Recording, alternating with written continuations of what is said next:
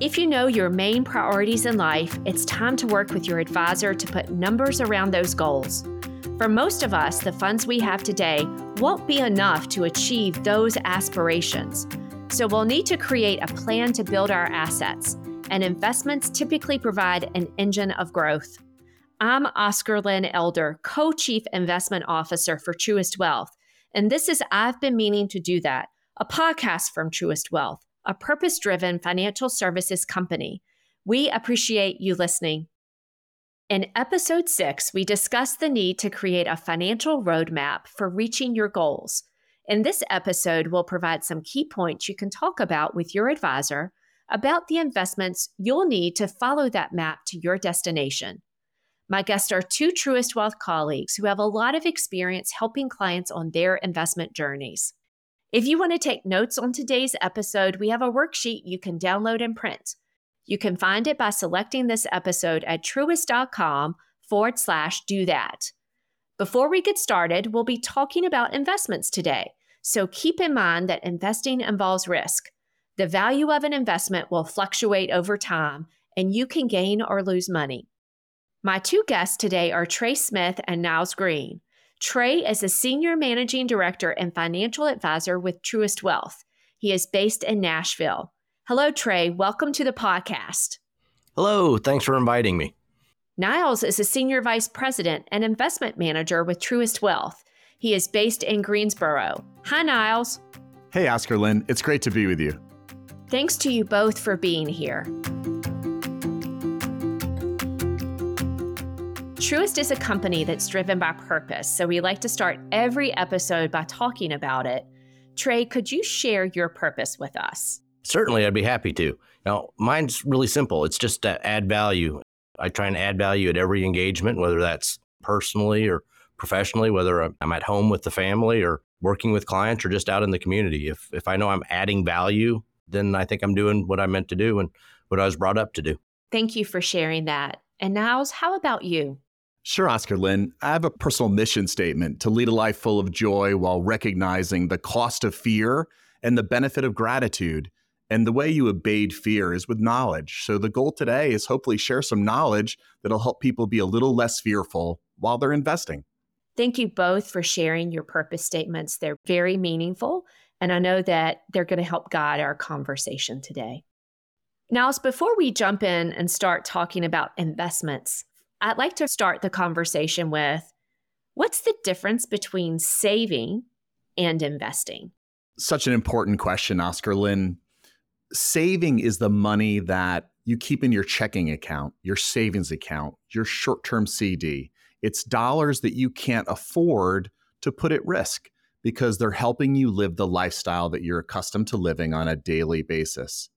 Any monies that are above and beyond that amount are monies that we can put away for the long term and potentially grow at a greater return to meet those objectives like retirement, college, etc. Yeah, and inflation normally erodes the value of money over time. And so one of the things that when we're thinking of the difference between investing and savings, that to me is one of the big differences, is that we invest. One of our big concerns is inflation. And when we save, we're saving for something that's short term, that we're not nearly as worried about inflation. It's more for that rainy day or for that use that's coming up, just sleep at night money. So for a lot of people, it really is that when you're investing for long term, and inflation is something that we really have to take in consideration. And when we're investing for a much shorter time frame or for a risk or something that's coming up that may be unforeseen. So we need that cash liquidity bucket, the savings bucket, to help get us through the shorter term. That's how we look at it, for items that may be coming up that we know we're going to need cash dollars for to buy. And we've got that in our savings bucket where we can get to it. The price stays stable. And also that cash liquidity bucket gives us extra flexibility for absorbing the unexpected things that come our way in life. Whereas the investing bucket, typically we're looking much longer term, and we're looking to really fuel our ability to meet our financial planning goals. Typically, you would have a much longer term horizon for that investing bucket. So I think it's great to start with that fundamental savings versus investing. And we're here today to talk mostly about investing. And so, Trey, let me go to you and have you explain, what do we mean by investments? How do you go about talking to clients about investments? A lot of times it's really starting with the basics, and the two most common ways to invest, or the two most common things, are the things that we're looking at in the public markets. And that's stocks that you're seeing. Again, you can find them when you turn on the TV or whenever you're reading the newspaper, something that you can follow that trades on a day-to-day basis, and bonds. And so common stocks, they represent an ownership in the company. And so what you're doing is you're buying a little piece, a share of that company. And by doing that, you get to participate in the company's earnings. And if they have a dividend that's paying out, they're getting to participate in that. So you're really buying a piece of a company. When you're buying a bond, you're really on the other side. Instead of buying ownership in the company, you're actually lending money. You're providing the company with a loan. And it may be a government, it may be a municipality, but you're providing a loan to some organization for a purpose. And that's really different, because with a bond, with that loan, what you're expecting is a kind of a fixed rate of return. They're going to have a coupon payment that they're going to pay out over time, and it's going to be a fixed payment most of the time. You'll know exactly what you're going to get. There's going to be a term that's associated with it. You're going to know how long you're going to get it. And at the end of that, you're going to receive a set dollar amount or a fixed dollar amount back, as long as they have the ability to pay their bills. And so one, you're participating in the growth and all the opportunity of a company. And the other one, you're really participating in a much more fixed environment of the ability for that company to pay their bills, so to speak. Well, let's take a moment and dig deeper into stocks. Clients often have questions and concerns about owning stocks, especially when they see news reports about stocks dropping in price. That's typically when the concern comes up. Now, what do you say to clients about that? Oscar Lynn, it's absolutely normal to have anxiety about your money being invested in the stock market, because it does change in value. As financial advisors, as professional guides in investing, our job is to hold their hand, remind them that they do have that cash bucket for their short-term needs, and that any of these dollars that we've put towards investments, they're to solve a long-term objective. And we need to give it that timeline to achieve those goals. We never let people invest into stocks if these dollars are needed in the next 3 to 5 years. We want to extend that period, because over a long period of time, we know stocks really perform. In the short term, you can have volatility, and volatility could equal anxiety. So what does the word volatility mean? Fair enough. So if I buy a stock today for $1, we know that that stock is being bought and sold by lots of investors in the market all throughout the day. If there are more people wanting to own that company, the value of that stock is going to go up, just like an auction. Demand is going to drive it higher. And in the same respect, maybe there's breaking news that's negative. Everybody's trying to sell all at once. This drives a price down. So price volatility has a lot to do with what's just happening today versus the value of a stock over a very long term, which has way more to do with deep value-oriented thesis. So tell me more about kind of long term. Both you and Trey, speak to me. Tell me more about what drives value in the long term within the stock market. Sure. So when Trey and I are looking at owning stocks, we want to be informed. There has to be information available on the company. How long have they been around? Do they have good management? How long have they been selling this product? Is this product in demand? Is there a reasonable margin on it, which creates earnings, right? That's value oriented. We have a lot of information that we can delve in to figure out, is this stock selling at a price that is reasonable compared to those earnings? And we refer to that as a multiple. And there's always risk involved, not just with stocks, but with any type of investment. So we talked about bonds earlier, and normally or most people associate bonds with low risk, but they're absolutely not risk-free. There's a risk that's associated with those. Companies can default, governments can default. And of course, there's, just like for stocks, there's day-to-day valuation changes depending on what the news cycle is and what interest rates are, or maybe what the underlying perception of how a company is going to do or perform, and all those things can adjust the prices. So there's volatility or there's risk really within any sort of investment. And that's key to know and key to plan for. Before we wrap up this part of the conversation, Niles, in talking with you before, you have talked about a statistic about how the market trades kind of within the year. And when I say the market, I need to be more specific. The S&P 500, just this thought of volatility and the fact that in any given time period, especially a shorter time period, like a year, the market can be under pressure. We're investing, so we're thinking about the longer term view, our expectations around the longer term view, and how that drives results. Ultimately, we're looking for that longer term investment to drive results for the financial plan. But in order to get those longer term results, you have to be comfortable living through what can happen in the shorter term. And so I would love for you to bring that statistic up to share with our listeners. Sure, Oscar Lynn. We like to say that volatility is the admission price to the stock market. If you're going to be investing, you've got to tolerate short-term volatility. We can even measure that in the single year. For example, if we start with 1984, in 1984, if you began with $1 in the S&P 500, which is an index of the 500 largest companies in our country, and that stock index dropped in value between January and December, and in 1984, that happened to be around 13%. That meant at some point, your dollar was worth 87 cents in the middle of the year. But if we look at where 1984 closed, it was actually up 6%. We can measure that every single year going forward. And what's fascinating to me is that 83% of the time before the year ends, the stock market ends up positive. So that 83% of the time yields a 12.8% average return over that 40-year period. So we can have intra-year volatility, but over a long period of time is where we get the real bang for our dollar. Thank you for sharing that information. And I know our co-chief investment officer, Keith Lerner, and his team have done a lot of work around that data so that, frankly, we have the flexibility to share it with our clients. It's really important information.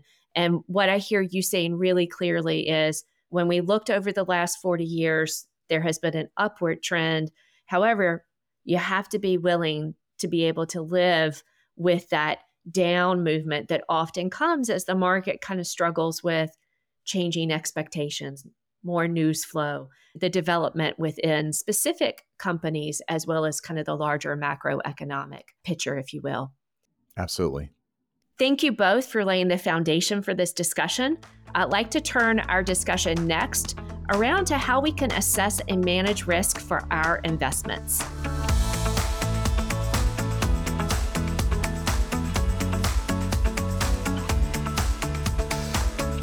So Trey, we understand that really every investment has risk.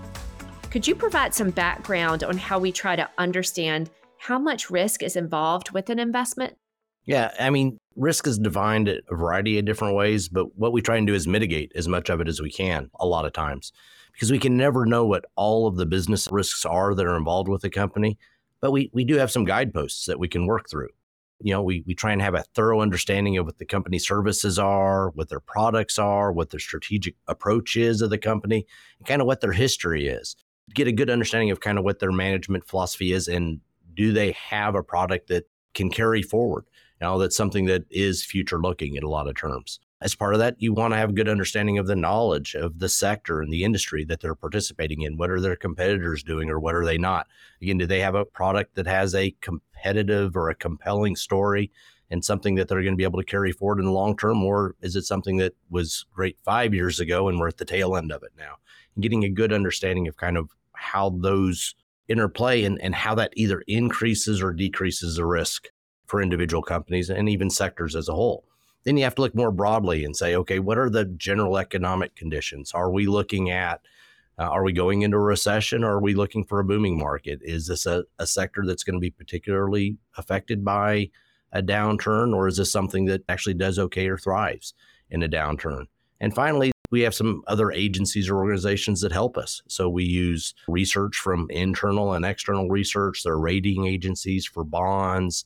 There are research reports that we get on a regular basis. And it really is all pulling all of that together to get a good understanding of here's what the company is, here's how they're managed, here's what their product looks like, here's what their sector that they're in looks like and how they compete within that, here's what the economic forces may do it. And all that really plays into what the risk of an individual company is and how they operate, and gives us no certainty, but gives us some guideposts to try and pick things that we think are going to do well and are investable going forward. And you brought up a key word, investable. And again, we're focusing on investing. And I think it's important now that folks understand the difference between investing and speculating. Niles, will you talk to us about that? Sure, Oscar Lynn. Trey did a great job explaining what it looks like when we're educated and informed, when we know a company, when there's a lot of information for us to focus on. With speculating, you don't have that information, right? You don't have that track record of maybe leadership. Maybe the company is new. Maybe the product line or technology is brand new. And we just don't know how it's going to play out in the future. We don't know if the company is going to be able to make money because of this product or service or technology. Though it's exciting, there's a lot of risk associated with it. That's speculative investing. And we're really rooted in investing. So what I would say is speculating is not what our team does. And our view is that the ability to drive towards long-term financial goals is really rooted in investing. And speculating doesn't really have a role in meeting those goals. 100%. Vegas is full of speculators. We're not in that business. That's right. Trey, anything that you would add? Again, I think it's easy to get caught up in that environment. It's easy to see something on the news or online, and it makes you want to jump on the bandwagon, so to speak. But the key is that what's the story? What's the actual value? What's the information? What are they doing? If you don't understand it, if you can't explain it, if there aren't financials that actually go with it that make sense, then you're speculating. You're not investing. That's a different set of risks. Absolutely. And risk that we would advise steering away from that type of risk. But as we've pointed out, there are always risks with investing. And so, Trey, what sorts of discussions do you have with your clients about investment risks? Yeah, that's probably one of the most important conversations we have with clients, because getting a good understanding of where their comfort level is and what we're doing. And one of the first things that you really have to make sure that the client understands is that there's some trade-offs versus risk and reward. For example, it's not always the case, but often a more conservative investment will have less risk. That generally also means that it has a lower return.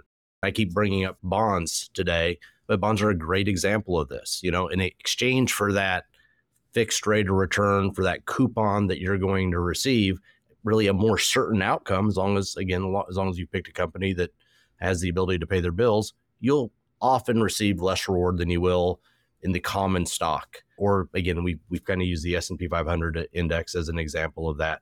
And so there's a risk and reward. So can you take on more volatility for that greater potential, or no, you really need to be conservative? And as a part of that, you always should be asking, if I am taking a risk, am I getting paid enough for that risk? Do I understand what I'm signing up for? And is it appropriate for what I'm actually trying to achieve? And is the opportunity worth what I'm risking to take it?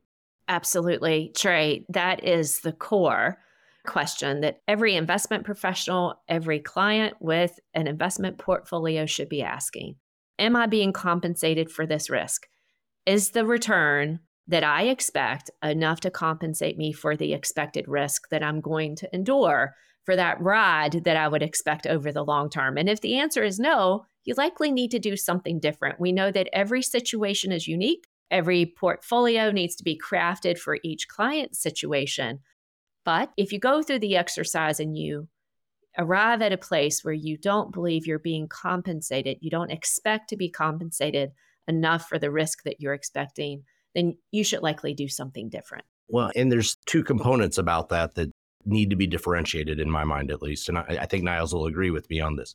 There's the economic opportunities that are available. So sometimes as Niles and I will look at an investment, we'll say that the risk to that investment, the potential outcome isn't where we want. And that's one set. But the other side of that compensation function, there's that sleep at night function for a client. It's how much risk are you willing to take? And even if we can say and project, look, we think this is going to do this well, is that well worth the volatility? Is that going to create a sleepless night for you?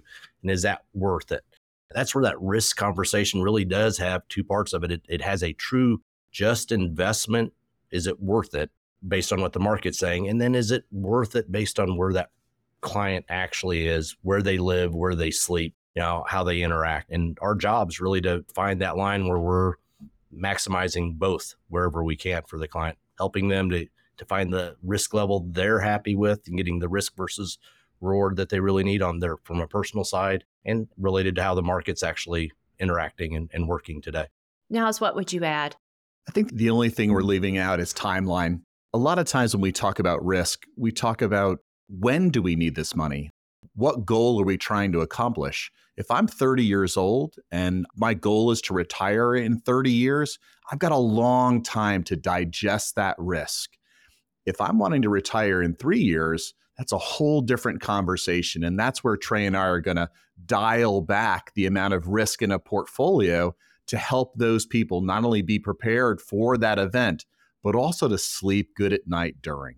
So you've brought in another element, Niles. It's really time horizon, which feeds ultimately into how a client may assess their risk profile, how they may think about how much risk can they take on based upon their time to stay in the market. That's a great point. Absolutely.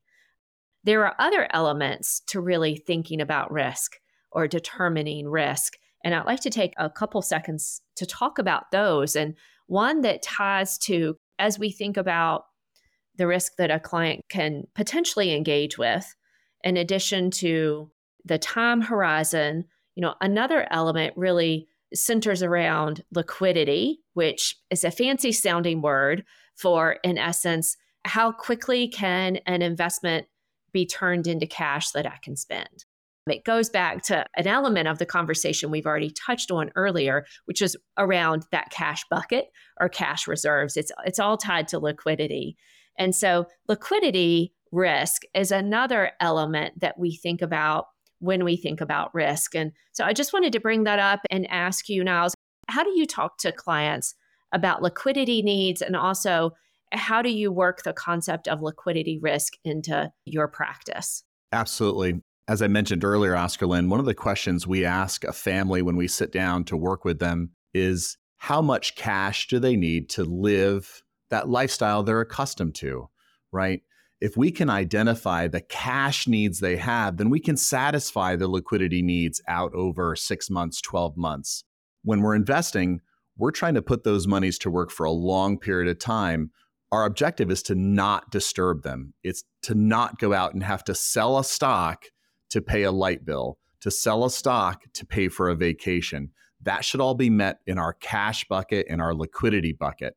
When we have those conversations, we determine what is the right amount of cash, what is the right amount of stocks, what is the right amount of bonds, so we don't disrupt that balance while that person is leading the life they're accustomed to leading. That's definitely the desire to not disrupt that balance.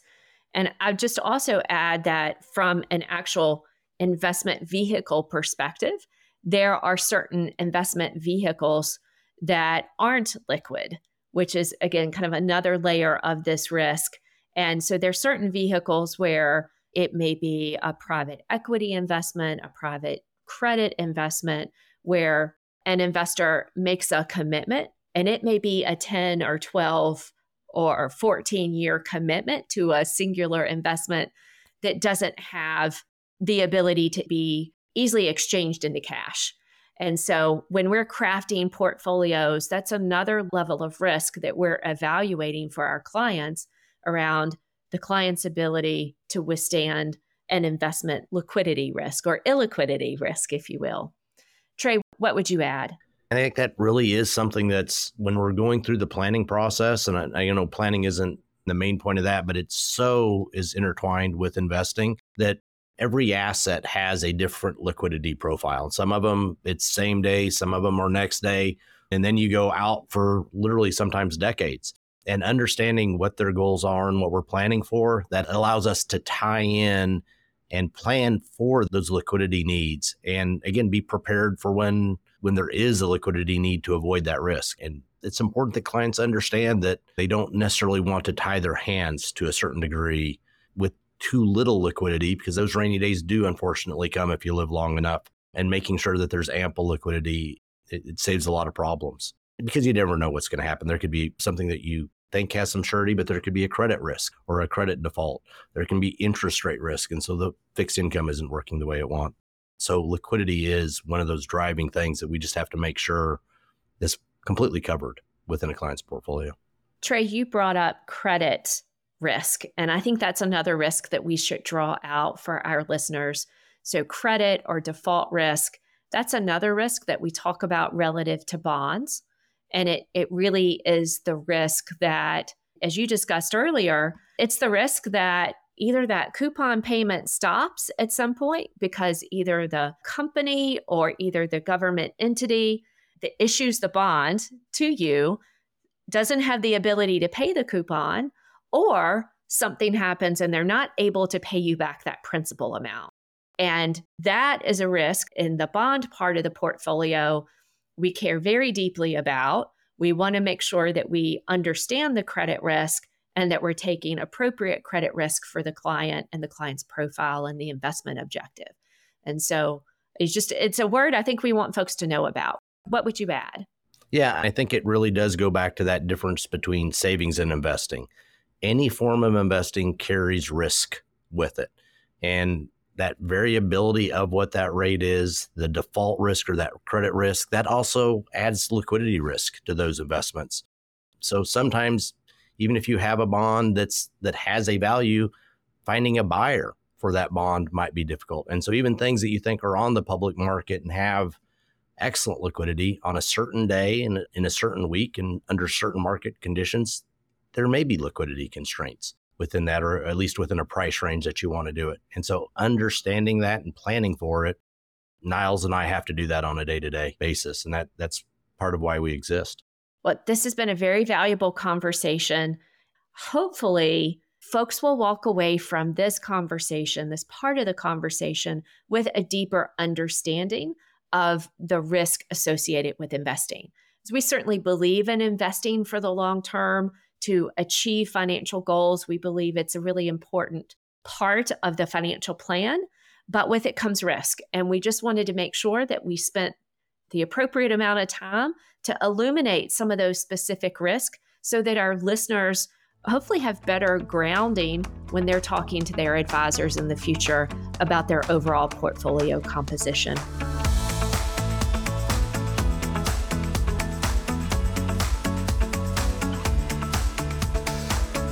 Now, since we've been talking about investment risk and rewards, what are some of the tools you have for managing the risk for your clients? Sure, Oscar Lynn. One of the biggest tools that we have available to us when we're managing risk is establishing an asset allocation. And this is the conversation we have with an investor saying, how much do we allocate towards cash for those short-term needs? How much do we allocate towards stocks for the long-term growth to offset inflation? And how much to bonds to generate stability and income flow? The second tool that I would have available to me is how quickly do I put those dollars to work in the market? And we refer to that as dollar cost averaging. It's the ability for an investor to set aside a specific amount of money over a specific period of time so that we draw out the various prices that we're buying those positions. So if I'm trying to invest $1 in the market, if I put it all in today, I'm subject to today's volatility. But if I put 10 cents in today, 10 cents in next week, the following week, and so on until the dollar is invested, I've mitigated the risk of picking one point in time to put all of my money to work. Now, so you just talked about dollar cost averaging. And what we know is that really that consistent and regular investing also means that you're not trying to time the market by jumping in and jumping out of investments. Studies have shown that since 1950 through the end of 2022, the S&P 500, when we're looking at 5-year rolling returns, has been up, has had a positive return 93% of the time. When we broaden that out and we look at 10-year timeframes, rolling timeframes, 97% of the time, and then broaden it out even further, looking at 20-year timeframes, the S&P 500's been up 100% of the time. So again, that consistent and regular investing is really how we expect to generate the results to drive the financial plan. Again, just kind of tying into what you guys have been talking around dollar cost averaging and asset allocation, if we kind of tie it in or bring it in just a little closer to the individual portfolios and what we're selecting inside those portfolios, we really want to look at broadening that out. And one way I bring it live for a person when I'm talking to a client is using nutrition as an example. If you went to a client and you said, or you're talking with somebody and you said, look, you're only going to eat one thing for the rest of your life. You can only eat, even if that one thing you feel is healthy, that's probably not the best nutritional balance that you're ever going to have. You know that eating a variety is going to provide a more healthy lifestyle for you going forward. Well, really the portfolios work the same way, is that you don't just want to own one thing, you want to have that more broader feel. And whenever you think of asset allocation or really the diversification within that allocation, now we can look at stocks, for example. Small caps can be higher risk versus higher return. Large caps have a tendency to be a little lower risk for that same profile, but have also a little lower return. And you compare that with bonds, which again, you kind of step another level back and have a little less risk with even lower return. And so there's these scales of what you want to do and how they interact with each other, and when one does well and when doesn't. So you can do that a variety of different ways. You can buy investments that track entire parts of the market, whether that's the equity market or stock market or bond market, or you can do it on a more individual basis. But having broader parts, owning more than one piece, having that diversification to really make sure that your allocation is doing all that you expect it to be doing is really, again, kind of one of the keys to having a good, healthy portfolio, which again provides an outcome that's good and healthy for your goals going down the road.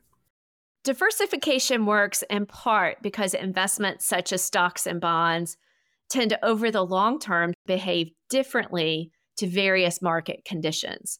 This helps to reduce the overall risk of the portfolio, because one investment may zig while another investment zags.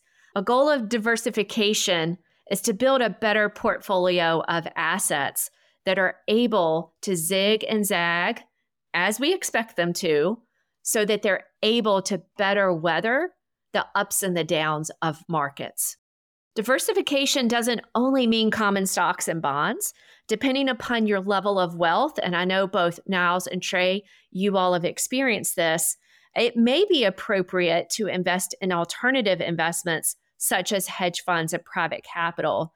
So let me share a little bit briefly about each. Alternative investments offer a wide range of strategies and risk levels. 3 main subcategories are hedge funds, private equity, and private credit. Hedge funds, for instance, there's not a simple, all-encompassing definition of what a hedge fund is.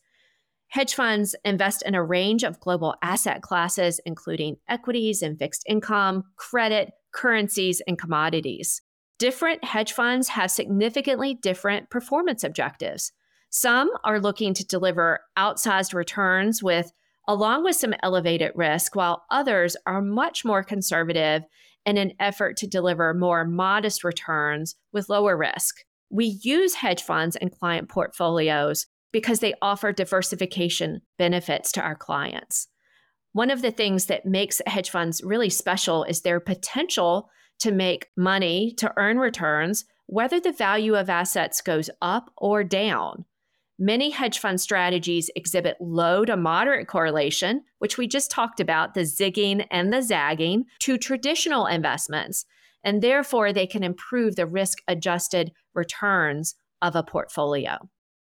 Private equity is a unique investment class that may offer higher returns relative to the public markets in exchange, and this is important, in exchange for taking on higher levels and different types of risk. The term private equity encompasses investments in businesses that are not listed on public stock exchanges. In order to invest in privately held companies, private equity firms create funds with a set duration, typically a term of 10 years, which pool money invested by institutional and high net worth investors. The capital is invested or called in increments until the whole investment commitment is met. Now, we use private equity in client portfolios because we believe it provides an expanded investment opportunity set and growth potential, as well as diversification benefits. Private equity provides really a compelling and meaningful opportunity set for investors who are qualified to participate, as there is a larger universe of private investable companies available compared to public companies. Private equity investments are illiquid, and we've talked about liquidity a lot today. They cannot easily be sold for cash quickly. Private equity investors are willing to trade liquidity for the potential for higher returns. Private equity is often used in conjunction with public equities as part of a growth allocation, part of that growth engine within a portfolio. Including private equity in investment portfolios can provide diversification benefits, we believe, resulting in the potential for an improved risk-reward profile because of the unique characteristics of private equity investing. Expert manager research and due diligence are essential to achieving the client's desired outcomes. And lastly, Trey, why don't you tell us about private credit? Yeah, I've talked a lot about public credit, bonds today. And so one of the other side of that really is the private credit market, or as it's often known, it's the private debt market. And this refers to borrowing and lending that's outside of normal bank lending or normal bond lending that you're seeing in the public markets per se. And we use private credit in client portfolios for a variety of reasons. A lot of times it's because it has expanded an investment opportunity set. It has a different income potential, and it really provides some diversification from what's available within the public market space. And there are different liquidity components that obviously come with that.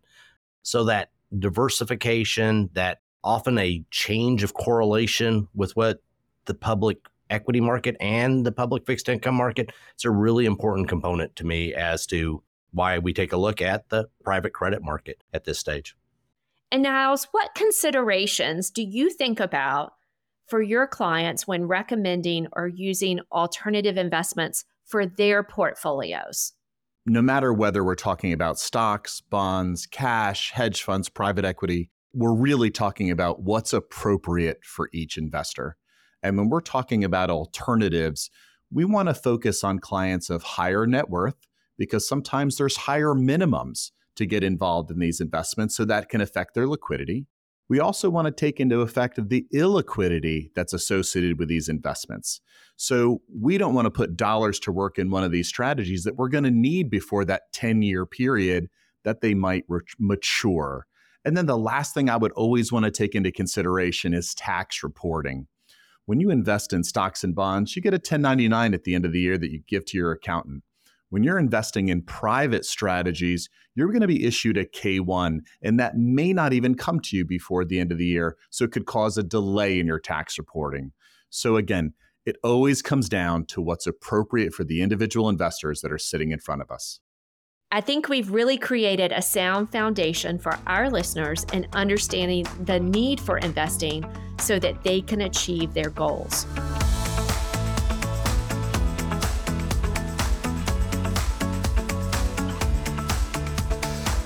I really appreciate you taking the time to help create a foundation of investing knowledge for our listeners. And so we've come to the end of this episode. But before we go, I'd like to ask you each this question. What's the one thing you've been meaning to do but haven't done and will commit to do in the future? Niles, you go first. Sure, Oscar Lynn. It's embarrassing to have to confess your own personal pitfalls, right? The cobbler's children have holes in their shoes. I spend a lot of time working with my clients' children. I love educating. I love bringing knowledge to the next generation. My commitment going forward is I want to do the same with my own children. And it's time for me to make sure that they have a strong foundation and better understand how I manage my own personal money. That's a great to do, Niles. I'm going to check in with you to see how that progresses as we move throughout this year. Trey, how about you? Well, I took a different tact, as I have a tendency to do. And part of what we're talking about is investing, and which means I need to stay mentally sharp. And I've been reading a lot that learning a foreign language is a way to do that. And so my goal and what I've been meaning to do and have committed to my wife to do, which is more important than anything, that I'm going to try and learn Italian. And so I've been meaning to do that is I'm going to pick up a foreign language and hopefully that'll help the gears continue to run as they have been for the last few years.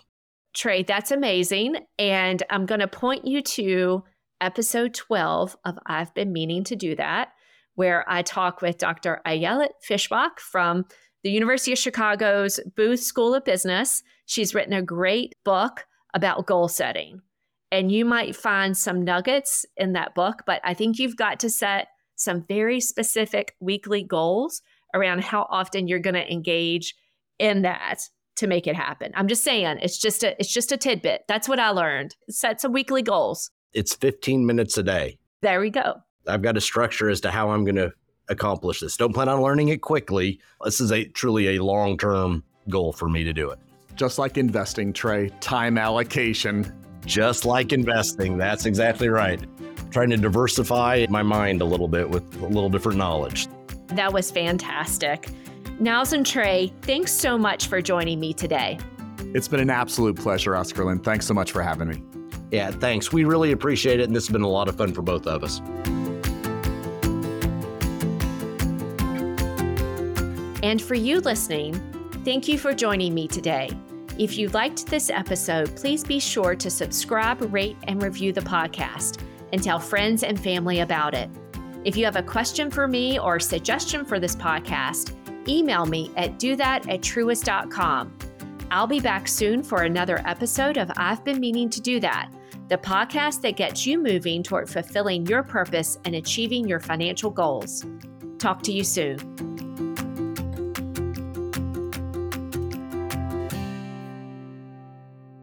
Trey Smith is a registered representative of Truist Investment Services, Inc., an investment advisor representative of Truist Advisory Services, Inc. Niles Green is an investment advisor representative of Truist Advisory Services, Inc. Asset allocation does not ensure a profit or guarantee against loss. Diversification does not insure against loss and does not assure a profit.